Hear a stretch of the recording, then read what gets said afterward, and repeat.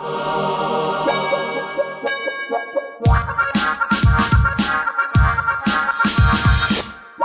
Sniffer. Hey, Kath. Hi, Nora. Your hair looks great. You're such The world a is going to liar. hell, but your hair looks great. So does yours. Your hair was parted down the middle when you came in, and now it's back to the normal way. I trekked over here in like some god-awful combination of rain, sleet, It was like hail. that movie, The Perfect Storm, when you were outside. Yeah, it was gross. But I'm here now, and it's very warm and cozy in here. You're first. I am first. Yes. This is actually just something I was kind of noodling about on my own, and I thought it might be an interesting thing to talk about. I was thinking about the runaway success of Wordle. I don't know if you've heard of this thing. It's called what? Wordle. What is this thing you talk of, Nora Louise?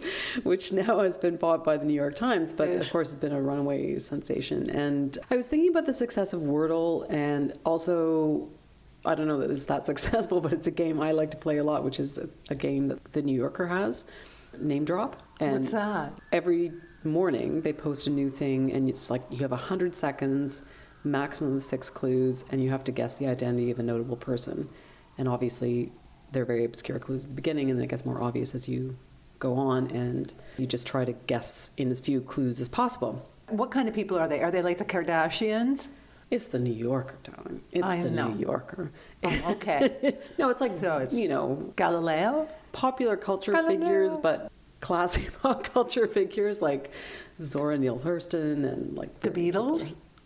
I would not be able to get that if they have the Beatles in it. Anyway, so the point being, I was thinking about the huge popularity of Wordle in particular, and just that idea that one thing that people seem to really love about it is that it's very contained, not so much in time because there's no time limit, but it's contained and there's only one a day, and it's baked in that, whatever, you've got 15 hours until your next Wordle comes up. And just thinking about that as like a thing that we might want to have an appetite for more of in our online spaces because of this endless, and this is obviously not a novel thing to observe, this endless deluge of content.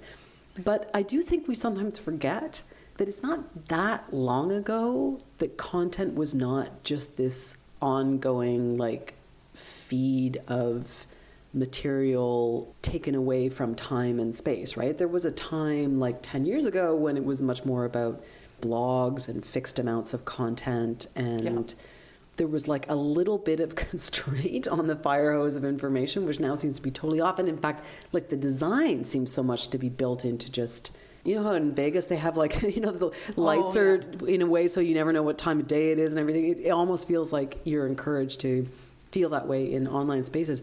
And I feel like the success of Wordle and some of these other games speaks to something like that is incredibly satisfying. If I did this thing, it's done, and now I can go on with my day. But She's wagging her finger at me. I am. Big wag. Have you ever not gotten it? Once I did not get it. Me too. It's a terrible feeling. The humiliation. I know. I had to go to the gym and I worked out on the bike for 45 minutes and I admonished myself and went home and read the dictionary. Memorized every 5-letter word. It's, but the dog park where I go, it's the going concern at the dog park. Mm-hmm. And now there's this woman in there who goes, the word today is perky. And I'm like, shut up. Don't be a Wordle killer. You got to at least say, spoiler alert. But that was the one I didn't get, so I didn't feel so bad. I thought, well, how could you not have gotten perky, you stupid idiot? But yeah, no, I like it because I am somebody who has gone down, I can't believe it, but down the Facebook word game wormhole. Mm-hmm. And I've gotten really, really, have you played any of them?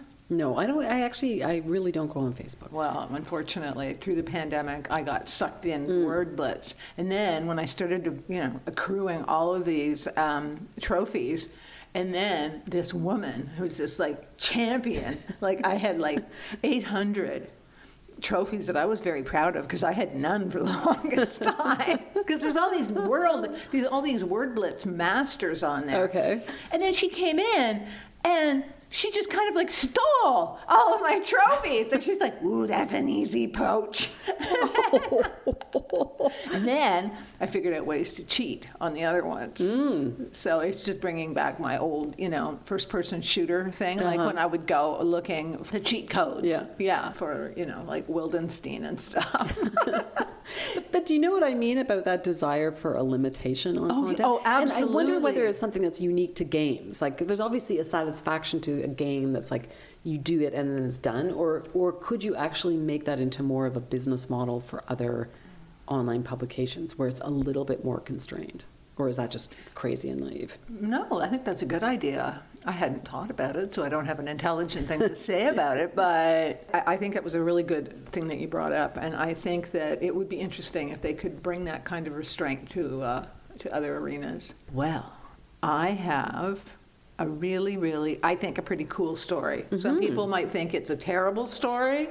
Yeah, I don't know what it is with me and finding all these really cool Israeli companies lately. I've noticed that. There's this company called Tevel Aerobotics. And there's a really cool video, and I really encourage you guys, there'll be a link for it on the blog, that you go and check it out.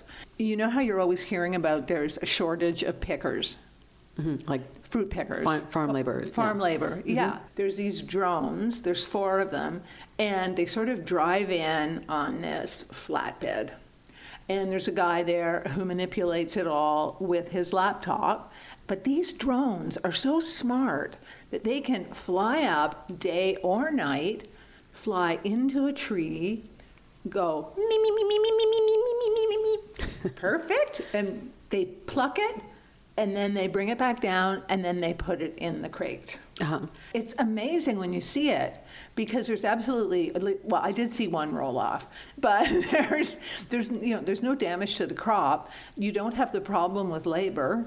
And as much as I hate to think about what's going to happen to migrant workers, like, I don't know if people have really thought this into the equation. What they were sort of emphasizing in the article from the industry was that there just is a shortage of people to do this kind of work. And if you want to have like really fabulous fruit, it's really going to be much more beneficial to use this drone technology. And I thought it was neat, though, because they can pick it in them any time of the day, as long as the battery on this flatbed holds out. And they go, I didn't read the article, but I looked at the website for the company. One thing I did note is that they express it as though it's this crazy, unfathomable coincidence that there is both a shortage of day labor in farms, and it's poorly paid and seasonal. They say it's like, what? It's a crazy thing that happened in the world that these two things happen. Do you think those things might be related to each other? It's interesting because I had heard, like, I guess in earlier iterations, not of drone technology, but of automated harvesting materials, that, one of the issues is that, like, it's one of the things that had encouraged fruits and vegetables to be uniform and to breed them, that they not be too soft and that they be very uniform so that they could be picked automatically. But it sounds like at this point, maybe the technology is a lot better in terms of recognizing the fruit and being able to pick it at a better ripeness point. If you look at the video, it looks like it's like a 360-degree spin that the drone is able to take to check it. And I thought, that's pretty damn cool. Did you get any sense of, because at one point on the website they say that it's not about replacing the human workers, but they're going to be with the human workers, which I was a little bit skeptical about, but presumably, I mean, I think this is one thing that is going to happen with a lot of automation, is you retain at least part of the human workforce, which is responsible for doing things like servicing the equipment and maybe getting into fruit that the robot drone can't see with its visual things, or that's too difficult to reach, or whatever. So they'll still be sending children up into the trees. But the one thing to note here, before you get all excited and you have a field of peaches in southern Ontario and the fruit belt that you want to have picked, they're not available for commercial use yet. But they will be apparently later this year, and they've got pilot projects happening in, apple orchards in Spain and in the States. Oh, yeah, and Italy. So maybe you'll see some when you're in Italy this summer. In Sicily, they have a lot of really great technologies for harvesting. One of the things they do for olives is they have this thing, it's kind of like a rake, like the kind that you use to rake up dry leaves. So imagine it's like my fingers and they're twitching like this. Yeah. So you put the rake thing up into the olive tree and then it goes blah, blah, blah, blah, and the olives all come down without like having, so you don't like yank them off and damage like the twigs and the leaves and stuff, and then it just all falls down to a net. And then another time I was at a friend's place who has almond trees on her farm. The neighbor came by. We were having a lot of trouble harvesting them, and he came by with just a giant stick and just went whack, whack, whack. And they all fell down, and we all picked them up, at which point he said to me, your sister's a much harder worker than you are. Just like, you're not wrong, my friend. You're not wrong.